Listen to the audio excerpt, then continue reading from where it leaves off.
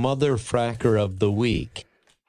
Motherfracker of the week. Okay, so I'm driving back from a historic town called Beechworth, which is in my local area. And I basically drive like an old person. I got my license later in life compared to most people, compared to basically anybody.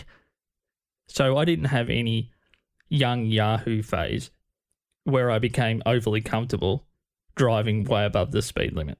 So to me, the speed limit feels appropriate. So I might be a loser, but that's where I'm coming from. The road is an okay road. There's a lot of traffic on the road, and there's a lot of people that aren't used to the way that roads work in the country. That they're windy, that they move from dual lane to single lane to half the road's missing. So you see the occasional person driving like they're on a speedway or an empty airport runway. So I'll give you an example of my motherfrackers of the week.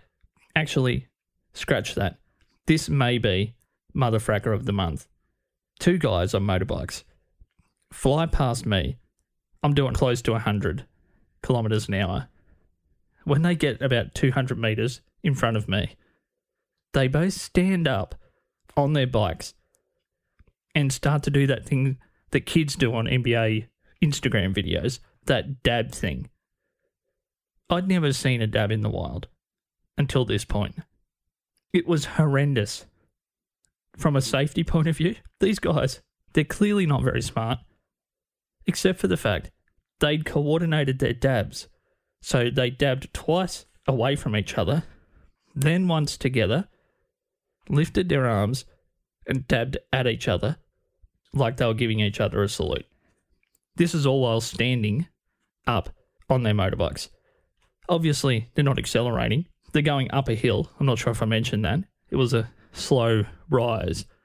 So in that period of time while they're dabbing, I was getting closer and closer to them. The car behind me is wondering, what the F is going on? What's this guy doing? He goes to go around me, sees the dabbers, the bike dabbers, has to pull back behind me because I'm so close to them. It's like they forgot. They got into dab mode and then there's no other cars on the road. Apparently I was meant to pull over and flag down all the cars behind me. Hold up. These guys are putting on a show. Just settle your engines down, kill the radio, and enjoy the greatness that is happening 50 metres up the road.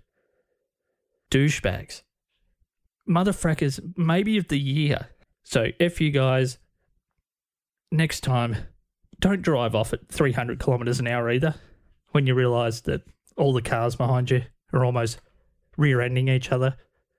That doesn't help anybody. It just makes you look like a bigger, well... Motherfracker of the week. Exactly.